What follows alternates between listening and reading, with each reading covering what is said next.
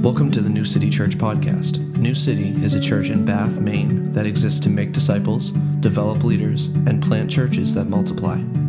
This week, Pastor Joel Littlefield is preaching through Daniel chapter 9, verses 1 through 19, and the sermon title is, Do It for the Sake of Your Name, O Lord. We hope you are blessed by the message today. All right, I'm going to start here. Daniel 9, verse 1 through 19. In the first year of Darius, the son of Ahasuerus, by descent a Mede, who was made king over the realm of the Chaldeans, in the first year of his reign, I, Daniel, perceived in the books the number of years that according to the word of the Lord to Jeremiah the prophet must pass before the end of the desolations of Jerusalem, namely 70 years. Then I turned my face to the Lord God, seeking him by prayer and pleas for mercy, with fasting and sackcloth and ashes. I prayed to the Lord my God and made confession, saying, O Lord, the great and awesome God, who keeps covenant and steadfast love with those who love him and keep his commands. We have sinned and done wrong and acted wickedly and rebelled, turning aside from your commandments and rules. We have not listened to your servants the prophets, who spoke in your name to our kings, our princes, and our fathers, and to all the people of the land. To you, O Lord, belongs righteousness, but to us open shame, as at this day to the men of Judah, to the inhabitants of Jerusalem, and to all Israel, those who are near and those who are far away, in all the lands to which you have driven them, because of the treachery that they have committed against you. To us, O Lord, belongs open shame, to our kings, to our princes, to our fathers, because they have sinned against you. To the Lord our God belong mercy and forgiveness, for we have rebelled against him, and we have not obeyed the voice of the Lord our God by walking in his laws, which he set before us by his servants the prophets. All Israel has transgressed your law and turned aside, refusing to obey your voice, and the curse and oath that are written in the law of Moses, the servant of God, have been poured out upon us, because we have sinned against him. He has confirmed his words which he spoke against us and against our rulers who ruled us, by bringing upon us a great calamity. For under the whole heaven there has not been done anything like what has been done against Jerusalem. As it is written in the law of Moses, all this calamity has come upon us, yet we have not entreated the favor of the Lord our God, turning from our iniquities and gaining insight by your truth. Therefore the Lord has kept ready the calamity and has brought it upon us, for the Lord our God is righteous in all the works that he has done, and we have not obeyed his voice. And now, O Lord our God, who brought your people out of the land of Egypt with a mighty hand, and have made a name for yourself, as at this day we have sinned, we have done wickedly. O Lord, according to all your righteous acts, let your anger and your wrath turn away from your city, Jerusalem, your holy hill, because of our sins. Because for our sins and for the iniquities of our fathers, Jerusalem and your people have become a byword among all who are around us. Now, therefore, our God, listen to the prayer of your servant and to his pleas for mercy, and for your own sake, O Lord, make your face to shine upon your sanctuary, which is desolate. O my God, incline your ear and hear. Open your eyes and see our desolations and the city that is called by your name. For we do not present our pleas before you because of our righteousness, but because of your great mercy. O Lord, hear. O Lord, forgive. O Lord, pay attention and act. Delay not for your own sake. O my God, because your city and your people are called by your name. Amen. This is the word of our Lord. Amen. Join me in prayer, please. God, we need your help as we do every day. Every week, God, as we open your word, we need your spirit to teach us. I pray that for the sake of your name, for the sake of your kingdom and your glory, God, that you'd open our eyes to the truth and to the beauty of the gospel today, that our hearts would be convicted by the word of God, and that we would turn in repentance and faith to our holy God. God, give faith to those who need it today. I pray that you'd forgive sin, Lord, that you would turn hearts to understand and see your mercy today. But Lord, that we would be a confessional people, that we would confess our sins and admit our wrongs and turn in repentance. We need your help for this, God. We need your Holy Spirit to do a work, because we are on our own and naturally a cold and rebellious people. So do a work here. Let that not be the case in this place today. Let every heart look to you, Lord. Every eye turn to you, Lord. Restore us, strengthen, heal, forgive, and act, Lord. We pray in Jesus' name. Amen. So if you're just showing up in the middle of our Daniel series, that could have felt very heavy, right? A lot of wrath and judgment and these things. We believe that these are things that are very much a part of God's character. We're not afraid of speaking of these things, but if you're not familiar with Christian terminology or the Bible, this may have caught you off guard. But just listen, pay attention. My prayer is that if you're not familiar with Scripture and you're here as a guest, that God would really open your eyes to the gospel today, because there is good news in Jesus Christ. This is going to be a sermon that's primarily about prayer. This is unique in Daniel because these 19 verses really are recording for us a prayer of Daniel. But for the last few weeks, we've been covering so much prophecy and so much narrative, and it's been pretty deep, pretty heavy. This one's going to carry a whole lot of application. We will be able to leave here today, all of us saying, God, apply this to our hearts. Let us walk in obedience today. So back in Daniel 1, just a quick reference to earlier in Daniel, you'll remember that Jerusalem was besieged as a result of God bringing a curse upon Israel for their sins. Because of their sins, this happened to Daniel. And now Daniel, first in the rulership of Nebuchadnezzar, that's where it all began. Nebuchadnezzar, he took Jerusalem and Judah captive. And the people of God, including Daniel, Shadrach, Meshach, and Abednego, they were those Jewish boys that were highlighted in that narrative. But that's the reason that it happened is a promise of God. Now it sounds like, wait, why would God promise to do that? Well, God promises both things that are good and blessing, but he also promises curses. He promises that he will do certain things upon certain people and lands if they disobey and rebel. And back in Deuteronomy 28, which we won't go there, but I would encourage you, take that note, read all of Deuteronomy 28 later, and you'll see that God made a specific promise as he's speaking through Moses to his people. If you do what I'm telling you, you will be a blessed people, but if you don't, I will bring curses upon your land. And guess what? Israel, over and over and over again, turned their back on God, rebelled against his commands, worshipped false idols, and God would patiently work with them and draw them in, but then they would turn again. And this exile is a result of their disobedience, and God promised it. So don't think for a moment that God doesn't promise bad things. He absolutely does. But he also promises abundant grace and mercy and blessing upon those who are in covenant with him. So God allowed this desolation. When Daniel speaks of desolation in this prayer, that's what he's talking about. It was a desolation for God's people to be ripped out of their land, a land that they were promised, and then to be in exile. That's desolation. God promised it, God allowed it, God will bring an end to that desolation. So not only did he promise that it would come, but he brought prophets to tell God's people, it's not going to last forever. You will be in exile, but it won't last forever.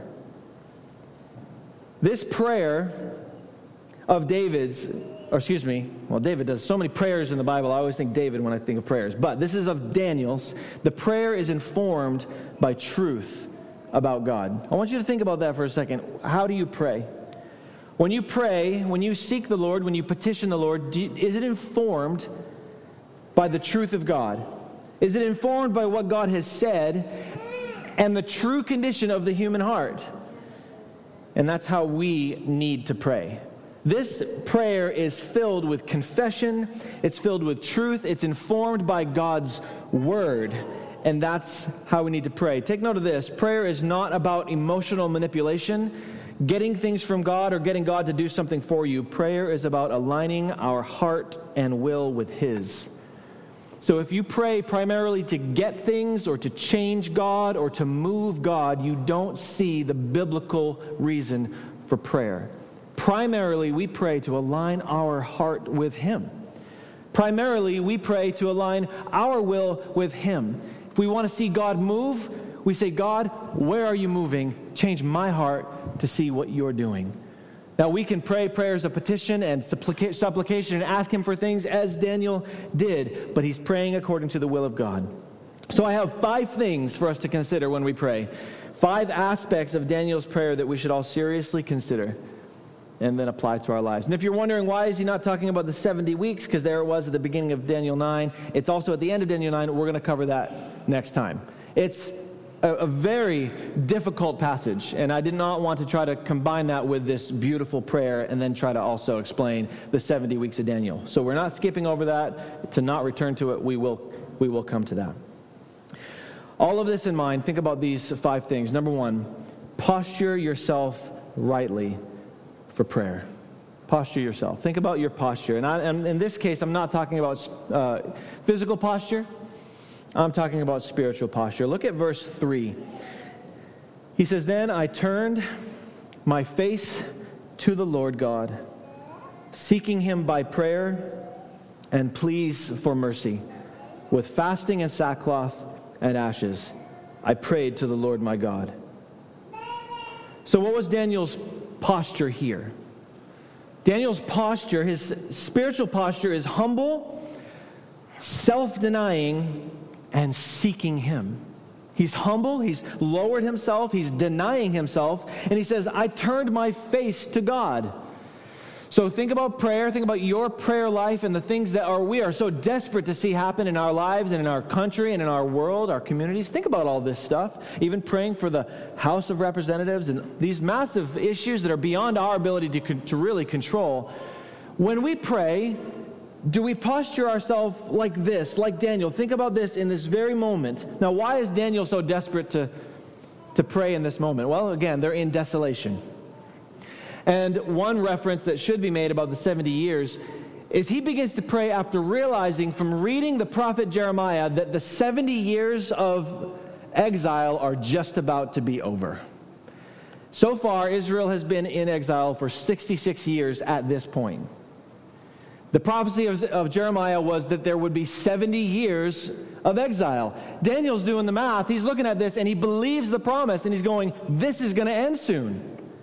We're going to be free. God's going to free us from this exile, from this desolation. And so what does he do? He begins to pray. He turns his face to the Lord. He humbles himself. Now, what he was doing here specifically was turning his face toward Jerusalem. When we see these prayers, these Jewish prayers, and they say, I turn my face to the Lord, this is speaking physically. They would pray towards Jerusalem, towards that place of promise, toward the place of the temple where God had made his presence known to his people. And that's where his glory was. So much of Old Testament writing is surrounding this presence of God in the temple. That's where it was made known that God desires to be in the midst of his people. Now, you can imagine that Daniel and many of the other Jewish people in that time were thinking, well, where is God? But Daniel didn't lose hope, and he kept faith in the promise, and he turned his face toward God. He did not pray flippantly or reservedly or reluctantly. But in that late hour of long being in exile and on the brink of seeing God fulfill that promise, he looked to his covenant God. Hold on to that phrase for a second. Think about that. In this section, there's a surprising amount of times that he specifically uses the capitalized L-O-R-D. He's speaking of the covenant God. He's not just talking about the Lord, but the Lord God, the God of Abraham, Isaac, and Jacob. He's specifically saying, this is the God who made a promise with us. So as he looks his face toward Jerusalem, towards God, and he prays to the Lord, he's looking to the covenant God, the one who made a promise with Israel, the one who conquered Israel's enemies in order to give them a land that they did not deserve. So he looks toward Jerusalem because he wants his people to be there once again. If you turn back, don't do it now, but if you were to look back, it says in the beginning of Daniel that Jerusalem was besieged. Now, we don't get to see all the details, but that was a horror show. That was a nightmare. To be ripped from your home, and then Jerusalem is no longer yours. You're gone. Now you're in another land. So just picture that. And maybe you have some reference points in your family history of things like that, but this is in our history. The Jewish people ripped out of their homes, Daniel ripped out of his home, and he wants his people to be there again. And God will fulfill his promise.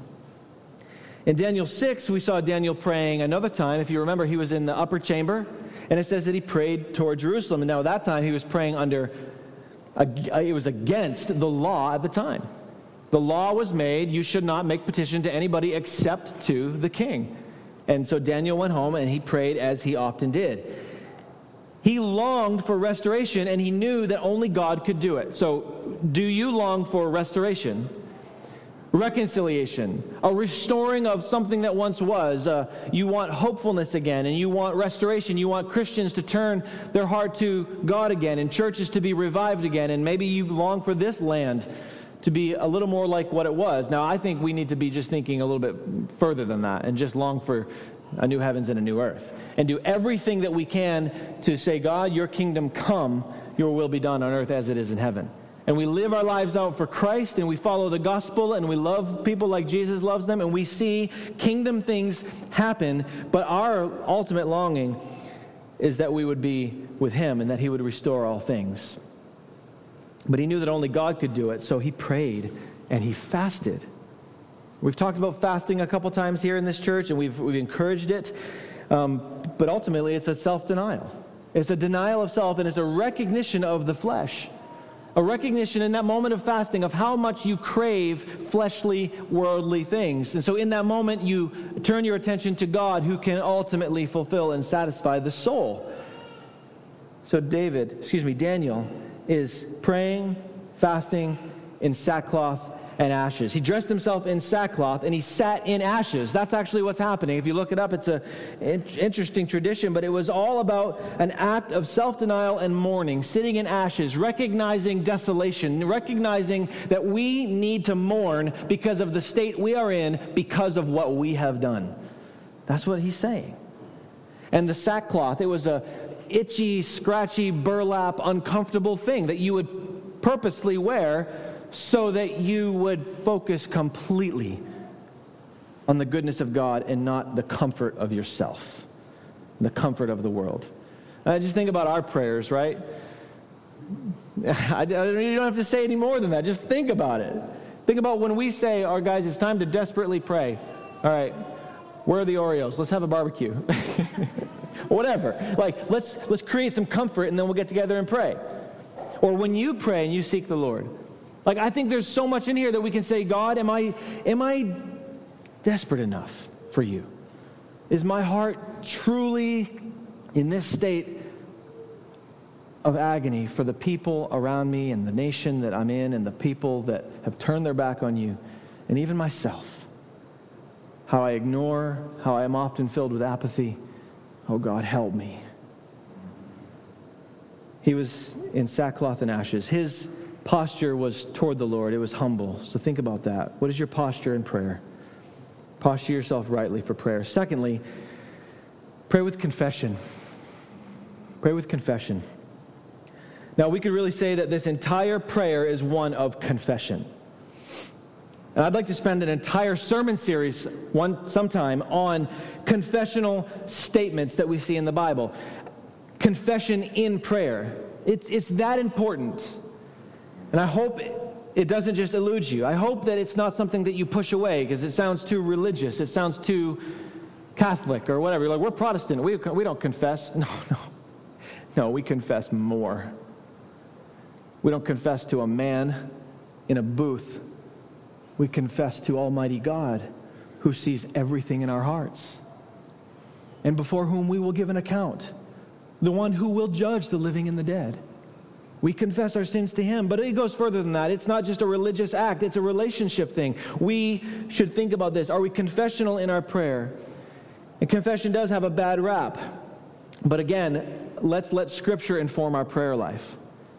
And here we see Daniel confessing his sin and the sins of his people. And too many Christians today are missing that component. And I fail at this often as well. And I want to bring myself back to this as often as I can. Prayers of confession. We've instructed the prayer team that prays and leads. Make sure that in each, or as often as is able, let's confess whatever the prayer topic is. That's why you might hear them say, well, here's where we fail at that, Lord. Because confession is important. Because confession is honesty. When we don't confess, we're often just trying to hide the truth about ourselves and what we've actually done. When Daniel confesses to his covenant God, he speaks to God things that are true about himself and about his God. Look at verse 4. Notice in verse 4 what he says. I prayed to the Lord my God and made confession, saying, O Lord, the great and awesome God who keeps covenant and steadfast love with those who love him and keep his commandments. That is a beautiful confession. And all through it, now that you've noticed it and you've locked in, now I hope you see confession all through the Bible. Confession is good. And that is the confession. God, you are great. That's what I mean by confession. We're going to talk about another side of that too, but that is a confession. I confess, God, you are the great one. And what does that do to your heart? You are the great one, not me. You are awesome, not me. You need to confess what is true about God. We need to confess what is true about God. God, you are awesome. God, you keep promises, and you keep loving those who are in covenant with you. That is a confession. And that's all true about God. And where did he get that from? He got that from the Bible. Yes, Daniel read his Bible. It wasn't the complete canon of Old and New Testament, but this tells us that already at this time there was Scripture being canonized, and the law of Moses was accessible to Daniel, and he knew the law. This is really, really awesome. Where did he get these statements from of God's promises and keeping his love towards those who are in covenant? Look at Deuteronomy 7, verse 9. This is really awesome just because of the years of difference and the span of time from Deuteronomy to Daniel. And here God's word is sunk into the heart of Daniel. Deuteronomy 7:9 says, Know therefore that the Lord your God is God, the faithful God who keeps covenant and steadfast love with those who love him and keep his commandments. This is not exactly what Daniel just said. To 1,000 generations, and he repays to their face those who hate him by destroying them. He will not be slack with one who hates him. He will repay him to his face. You shall therefore be careful to do the commandments and the statutes and the rules that I command you today. That is God. Same God as Abraham, Isaac, Jacob, Moses, Daniel, David, and Jesus affirms the law of Moses, and he affirms the writing of Daniel. We need to be listening to the Word of God. Isn't it amazing? Our heritage doesn't just go back to a couple hundred years ago here in America, Christians. Our heritage goes back to God creating his people and then choosing for himself a people and making a covenant with his people, and then through that people giving us Jesus Christ. This is a beautiful, beautiful thing. So that is one way that we can be a confessional people, is by speaking to God and to others what is true about him from his word. Your brothers and sisters around you need to hear you confess truth about God to them. I think we're often caught up in just trying to make people feel good. Like, I just want to tell somebody what makes them feel good. But what they need is to hear you say something true about God to them. God is a faithful, covenant-keeping God, and he does not relent on his promises. God is faithful. God is a good father, but God also hates sin. That is true. That is true about God. So we confess what is true about him, not because he needs to be reminded. So we're not confessing, God, you are good, because he forgot, but because we forgot. So we confess because of our need. And that is largely a missing piece from our culture today. I believe that is true. Church, I would ask you to take this call and this challenge seriously, to not be a people who are not confessional, but to be people who confess the truth about God. People will say today true things like God is love and God is good, right? That's so common. You go to an average church and you'll hear that a lot. God is good. God is good. Praise God. God is lovely. God is awesome. And that's all true. But we cannot. If we are a biblical people, we won't stop there. And we won't just say what sounds nice and lovely. But what about the other part that really narrows it down in the law of Moses? That he blesses those who are careful to what? Keep his commandments. What was the actual promise? I will bless those who are careful to keep my commandments. But how many people want to just get the blessings of God without keeping his commandments? And we trample underfoot the grace of God by saying, oh, no, Jesus, he died for me, so I can do whatever I want. It's just not true. That is not the gospel. Those who follow Jesus love the commands of God. A true disciple of Jesus will seek to keep the word of God and seek to keep the command of God. Then the other side of this that is so important is that confession also doesn't just look to the truth about God, but looks inward and is honest about our own sins. And that's probably the more familiar definition of confession. We're honest about our own sins, and even like Daniel, the sin of our own nation. Now this we could go so far with this, could we not? We're really good at saying about how royally our nation has messed up. Right? Like, you could make lists, and just go on. This is where America has gone wrong. These are all the things that America has done. And this is why we're in the trouble that we're in. And if we with the same vigor would look to our own hearts and confess to God just like that, God, this is where I have sinned. Here's where I have failed. Me and my nation, our people, your people. Oh Lord, you are great and awesome, and we have sinned. That was Daniel's prayer. Look at verse 5 and 6. This is heavy. We have sinned and done wrong. What's the difference? And acted wickedly and rebelled. It goes on. These are all different things. He's not being redundant. Talking about blatant wickedness as well as missing the mark of God's glory. Acted wrong, the type of actions that you have, turning aside from your commandments and rules. All of these things he's confessing. We have not listened to your servants, the prophets, who spoke in your name to our kings, our princes, and our fathers, and to all the people of the land. We have not listened. We've been closed off. Our ears are shut. Verse 9 to 11, for we have rebelled against him and have not obeyed the voice of the Lord our God by walking in his laws, which he set before us by his servant, the prophets. All Israel has transgressed your law. You know what transgression is?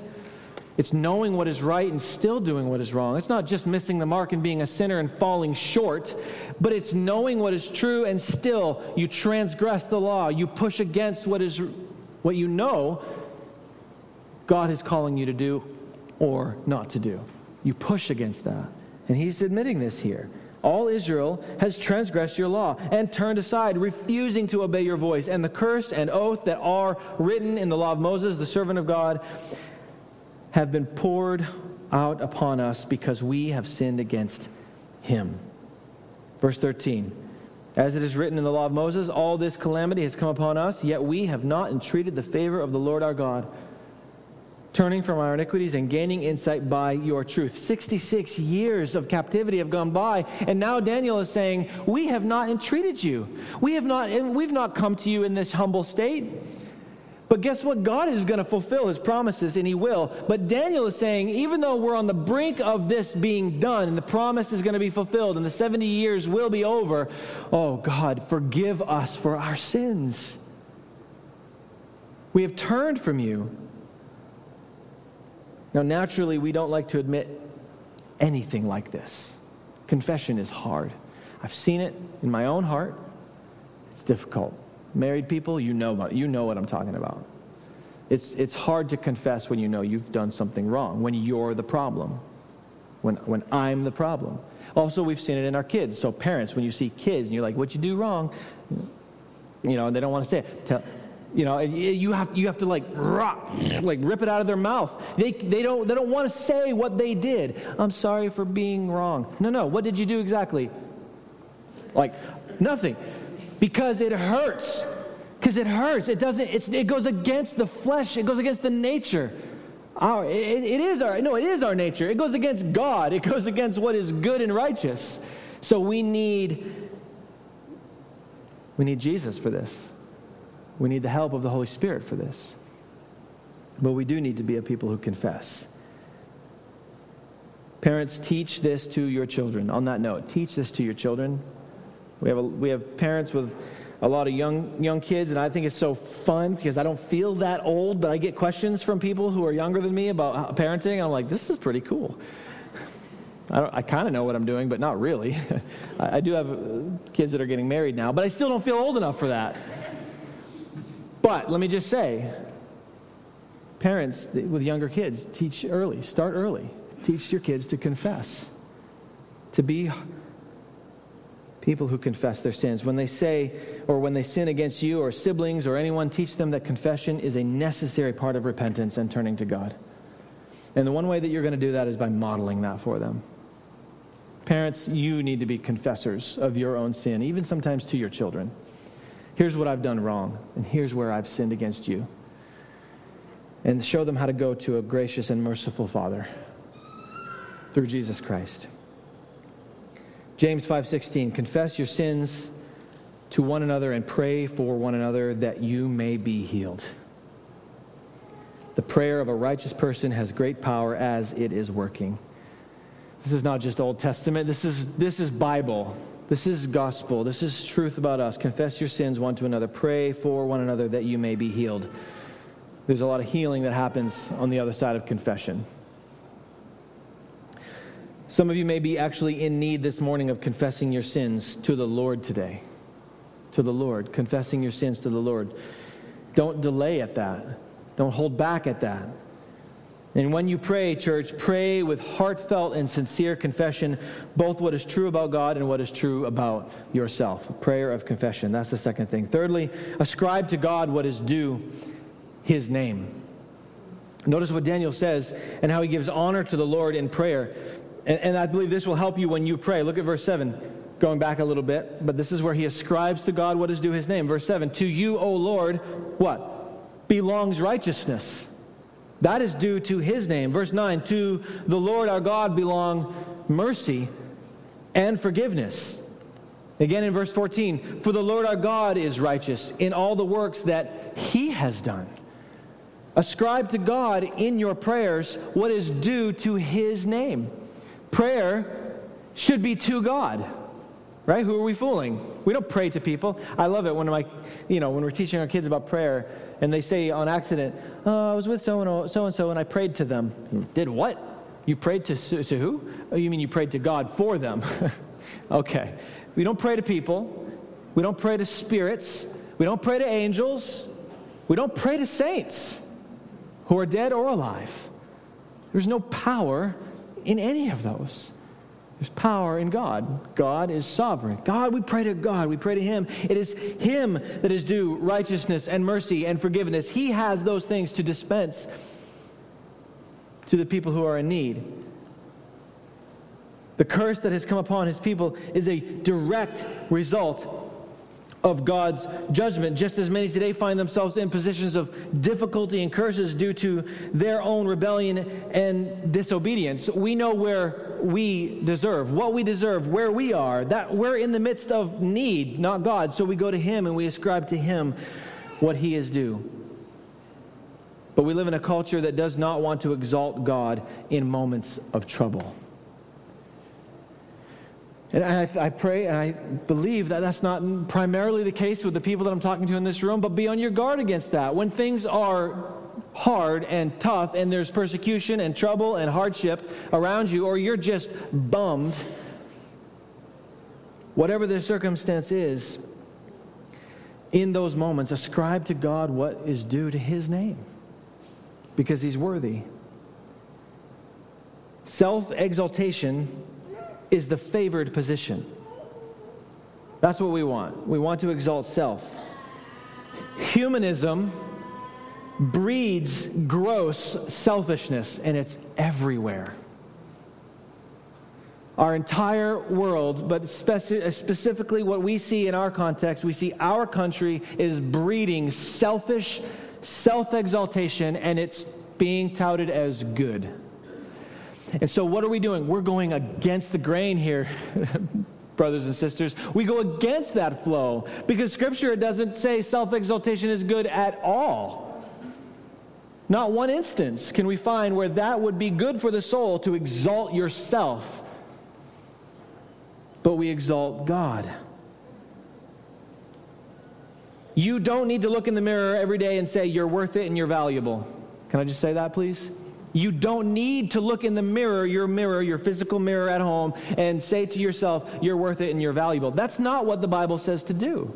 That's not what Scripture says is where help is. What you need is something better than yourself. So let's just say you are beautiful and you are worth it. Guess who's more beautiful and more worth it? God. So in your place of lowliness and hardship and heartache and depression, who do you need? Not yourself. You need God. You need God to fill you with himself. So giving to God what is due his name is the way for you to bring your soul up out of its mire to rejoice in God Almighty and to find healing and hope and help. What we all need to do is not look in the mirror at our home, but we need to look into the mirror of God's Word and see him for who he is. We need to see God for who he is and who he made us to be. You want to know how to value yourself? Well, look to God. Look to him, and he will instruct your heart as to what kind of value he sees in you and how he loves you and how he died for you and how he's walking with you and preserving you and providing for you.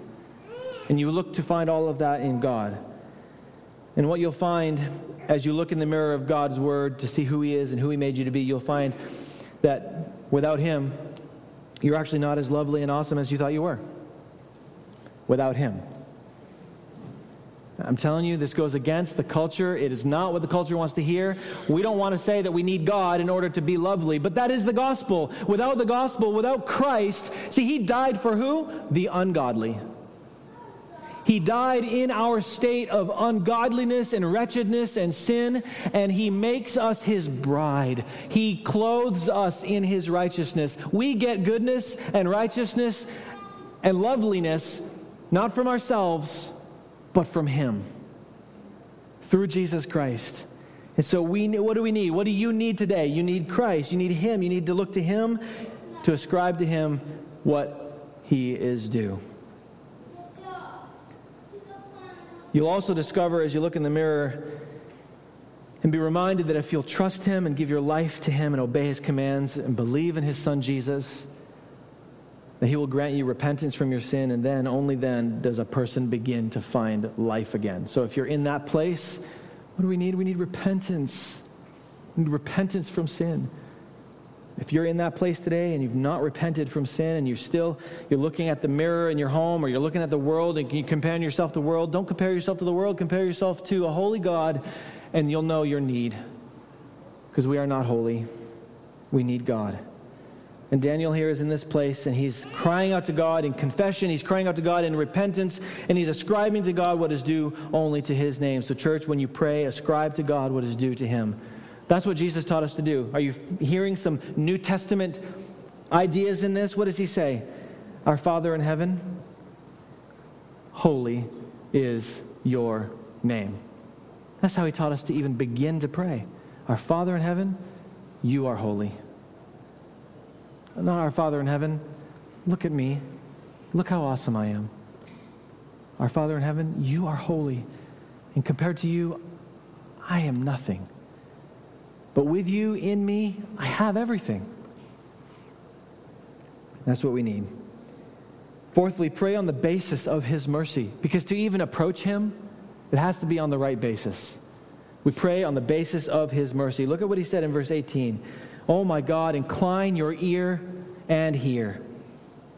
Open your eyes and see our desolations and the city that is called by your name. For we do not present our pleas before you because of our righteousness, but because of your great mercy. Isn't that refreshing? It's refreshing to hear a biblical prayer, a right prayer. It's not because of my righteousness, but because of your great mercy. This is a very New Testament prayer, isn't it not? This might not even sound to some like, wait, this is the Old Testament? This is the Old Testament. This is Daniel and his prayer. He's speaking on the basis of approaching God on the basis of the mercy of God. We do not present our pleas to you because of our righteousness. Why is this? Because we have no righteousness. Daniel's saying, I present this to you not because I'm righteous, because even if I tried to find some righteousness, I couldn't find any. I'm not righteous, but you're merciful. You're merciful to sinners. So we don't have righteousness on our own. It's our unrighteousness that actually makes us guilty before God. It's our so-called righteousness even on our best days, like the days where you help someone across the street or you carry groceries for your neighbor and you're doing these good things and you're like, wow, I'm just a great person. Even on your best righteous day, we still fall short of His holiness and His glory. We have no righteousness of our own. So just like Daniel, seeing our needs and the needs of our nation and world and the destructiveness of our sin, seeing all of that and then remembering the faithfulness of God, we present our in comparison, pathetic requests because we know He will show compassion to the humble, but only based on His mercy. He will show compassion to the humble, but only based on His mercy. So that we don't come to Him arrogantly. We come to Him recognizing what is our need, the need of our nation, the need of our people, the sins of our own heart, even in the sins that have brought so much destruction around us. And that is true. But what do? We go to God based on His mercy, not our righteousness. There are a lot of self-righteous people in America. Now, all over the world, but we live in America, so I'm going to talk to you Americans, right? You people in this room, we have in our culture, in our nation, a lot of self-righteous people. We need to guard against that. We need to guard against that. And here we are on Independence Day, right? Well, tomorrow. And there's a lot of glorying going on, right? And that's okay. We can celebrate those things, but we are not righteous. America is not righteous. No country is righteous. No nation, no king, no ruler is righteous on their own. We need Jesus Christ and His righteousness. We go to Him. So who is He looking for? What is God looking for in our prayers? People who come to Him with contrite hearts, humble and lowly, admitting our unrighteousness. So do that today. Do that today. If you've never done that before, and you still are in your own sin and in the filth, admit to God your unrighteousness. Come to Him on the basis of His mercy. Oh God, I plead the mercy of Jesus Christ and the blood He shed for me. To pray based on anything else is of really no use. So this is a healthy prayer. I hope you're thinking about this in your own prayer life. Do you pray confessionally? Do you ascribe to God what is due His name? And do you pray based on His mercy and not your righteousness? This should shape us. This should shape us. This should change us. How you pray privately and publicly, how you pray with your church, how you pray for people, how you worship in your car, the things you say to God. This is a biblical prayer. God, you are good. I am not. My sins won't allow me in your presence, God, but you have mercy on sinners. And you save the unrighteous for the sake of your name. Daniel ends his prayer with these words to God. Look at verse 17 to 19, Daniel 9, 17 to 19. He says, "Now therefore, O God, listen to the prayer of your servant, to his pleas for mercy, and for your own sake, O Lord, make your face to shine upon your sanctuary, which is desolate. Oh my God, incline your ear and hear. Open your eyes to see our desolation and the city that is called by your name. For we do not present our pleas before you because of our righteousness, but because of your great mercy. O Lord, hear. O Lord, forgive. O Lord, pay attention and act. Delay not for your own sake, O my God, because your city and your people are called by your name."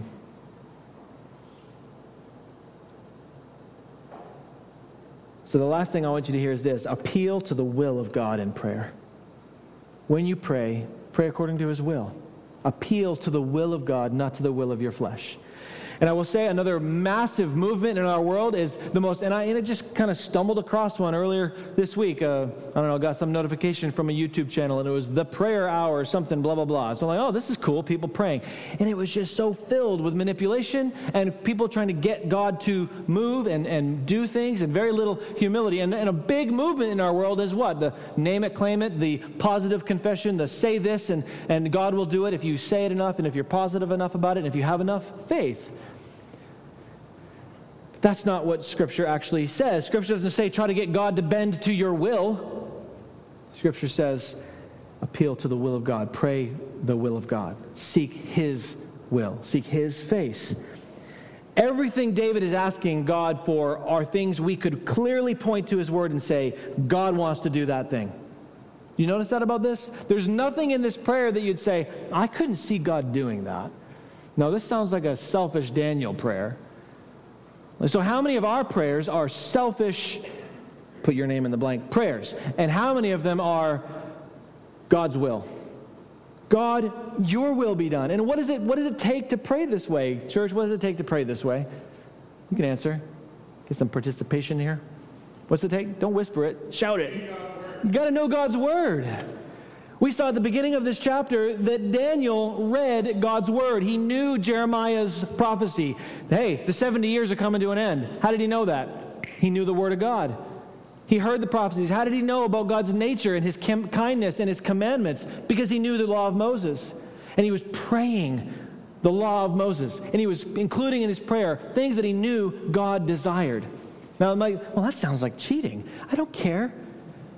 That's how we're told to pray. Ask anything according to His will, 1 John tells us, and we know we will receive it. And if we know we will receive it, what should we do, church? We should pray. We know this. Ask anything according to His will. That's how Jesus taught us to pray. How do you know the will of God? Sola Scriptura. By letting God's word be the authority that forms your thinking and your desires and your actions and your prayers. Let God's word inform that. So if you pray worldly prayers, don't do it anymore. If you pray only based on the way you were taught to pray, but you're looking at the word going, wait a minute, I don't know if I should pray that way. Don't.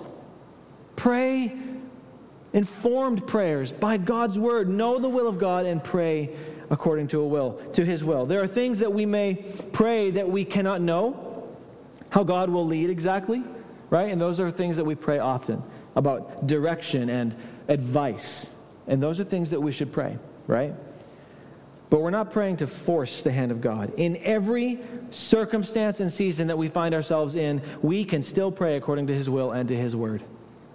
In every circumstance. So if you're in a circumstance of indecision, I don't know where to do, I don't know where to go, I don't know where to eat tonight, or I'm going to go to school next semester, and you have all these decisions. Well, what about those? How do we pray the will of God? If you're praying about direction for your life, or marriage, or children, or career, all of these things, don't turn those into selfish prayers. You still pray, God, what do I know about you? What do I know about your will and your desire for me here to glorify you? One thing that you can pray always, church, is how do I most glorify you with this next thing I'm about to do? How do I most bring glory to your name? You know how oftentimes that will just bring such clarity? Because we're adding into our decision making, there's one that's kind of selfish and there's one that we know is God's will. And if we would just say, God, where would I most bring glory to your name and to your kingdom? We'd be like, that's not, obviously that's like my will. That's your will. So God, what do you want me to do? Notice Daniel's words, verse 17, listen to the prayer of your servant. Listen to the prayer of your servant. Does God listen to prayer? Yes, to the prayers of His servants. God listens to the prayer of His servants. So we pray, listen, O Lord, and we're encouraged to know that He bends His ear to us. That's what He said in verse 18, incline your ear and hear. So if you're a servant of God through Jesus Christ and you pray, you know that you have His ear. And He's listening. How cool is that? He bends His ear to you. That's like God saying, I'm listening. And He hears each of us. How awesome is that? It's not like God, all the statements like God must be busy, like working with all these people. No, I don't know. No, like He handles it. He's cool. He's not like wringing His hands and all frustrated with all the things that He has to deal with in people's lives. And that tells me that if He would listen to Daniel's prayer, and Daniel knew that he had his ear inclined to him, that when you pray, brothers and sisters in Christ, you can know that God is hearing you specifically. And He cares about you personally. And again in verse 17, this phrase, make your face to shine on your sanctuary, which is desolate. Is that in God's will? Yes, it is. Daniel appeals to the sovereign ownership that God has over the sanctuary, the place of fellowship, the place where they communed with God. He's speaking of Jerusalem and the temple, the place where God's people would meet with the Lord and make sacrifices. But that was God's idea. Daniel is basically reminding God, hey, this sanctuary, this place that's been desolate, I know you love that place because it was your idea. Restore it. Make your face to shine upon it. Is it God's will to dwell with his people, or is it God's will to forsake his people? It's God's will to dwell with them, to be with them. Look at this is 1 Kings 6, 12 and 23. I'll have it on the screen, so you don't have to turn there for this one. This is awesome. Think about this. Now the word of the Lord came to Solomon concerning this house that you are building. If you will walk in my statutes and obey my rules and keep all my commandments and walk in them, then I will establish my word with you, which I spoke to David, your father, and I will dwell among the children of Israel and will not forsake my people Israel. This is speaking to Solomon about the building of that temple there in Jerusalem, that sanctuary, that place of fellowship. And he's saying, if you walk in my ways, if you do these things, I will not forsake you. I will dwell with you. I will dwell among the children of Israel. And this is where Daniel is appealing to the Lord. Look at verse 19 in chapter 9 again with me. Daniel 9:19. O Lord, hear. O Lord, forgive. O Lord, pay attention and act. Delay not for your own sake, oh my God, because your city and your people are called by your name. Listen to this, and we're wrapping it up here. Daniel appeals to the will of God for the people that God has called by his name. And he cries out, oh Lord, 3 times. He says, hear, he says, forgive, and he says, pay attention, act, delay not. All these action words because, and why? Because we are your people. We are your people. And I believe the church needs to pray more like this today. We want to see change, but we are not a confessional people. We want to see change. We want to see change around us and in our lives and in our country and our community. But are we a confessional people? We want to see growth, but we sacrifice very little. We want God to give us things, but do we ascribe to him what is due to him? We say, God, hear us, but we're not even postured toward him in humility and sincerity. God, listen to us, but are we humble? And then we have Jesus Christ. And because of his love, his grace, and his obedience to the Father, we don't pray toward Jerusalem anymore. Think about this in a New Testament context. We don't pray towards Jerusalem and long for his presence that way, but we go directly to the throne. Daniel couldn't do that.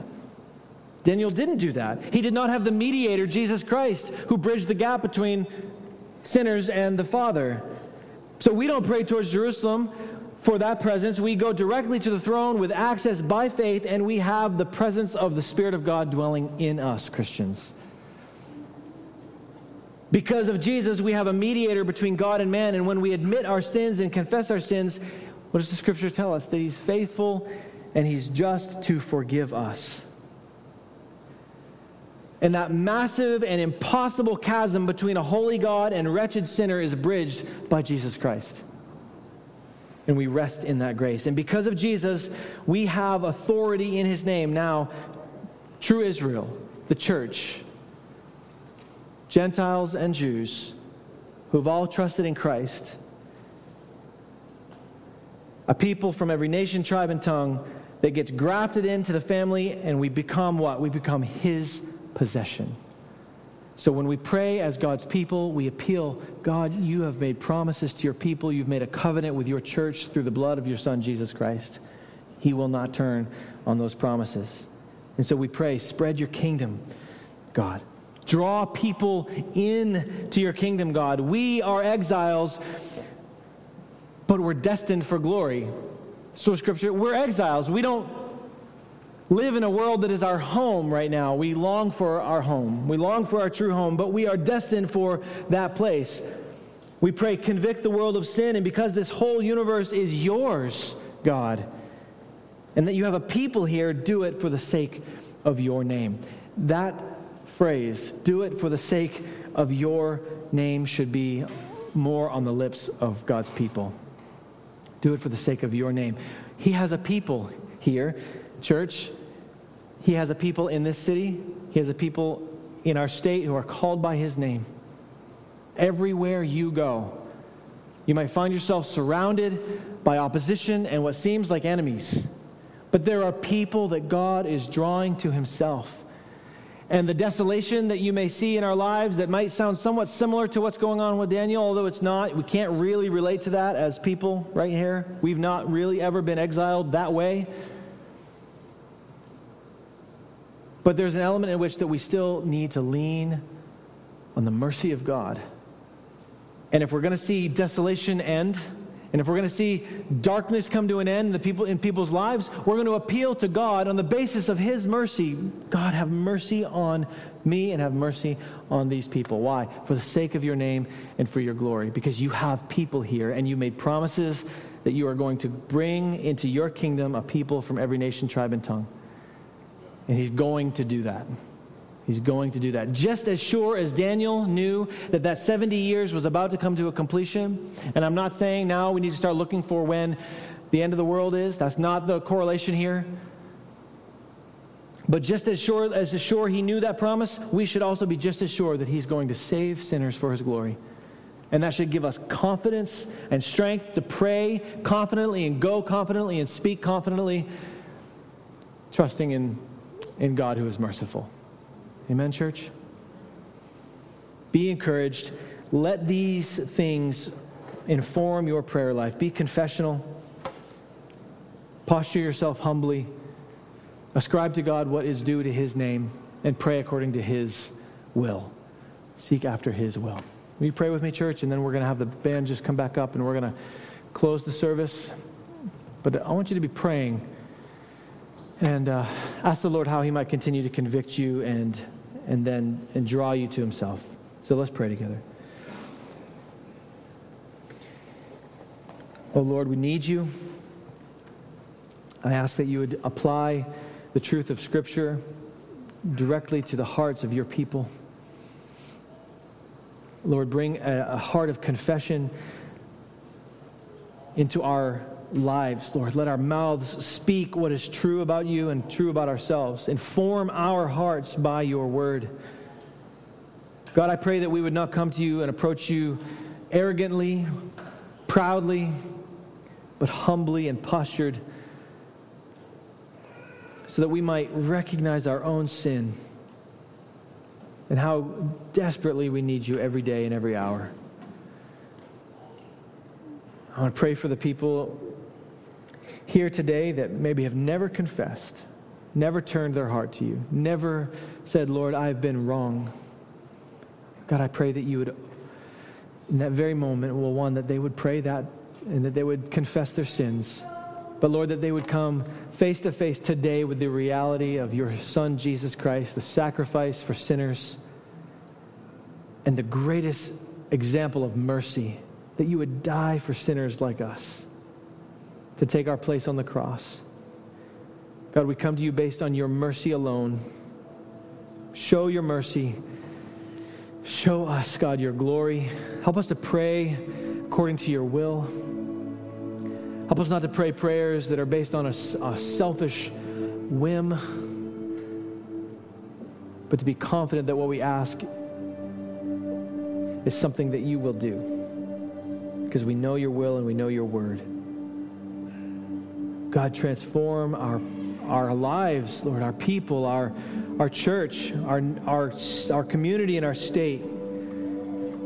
And we know that alone will happen as your people humble themselves and pray and seek your face. God, shine your face upon this place.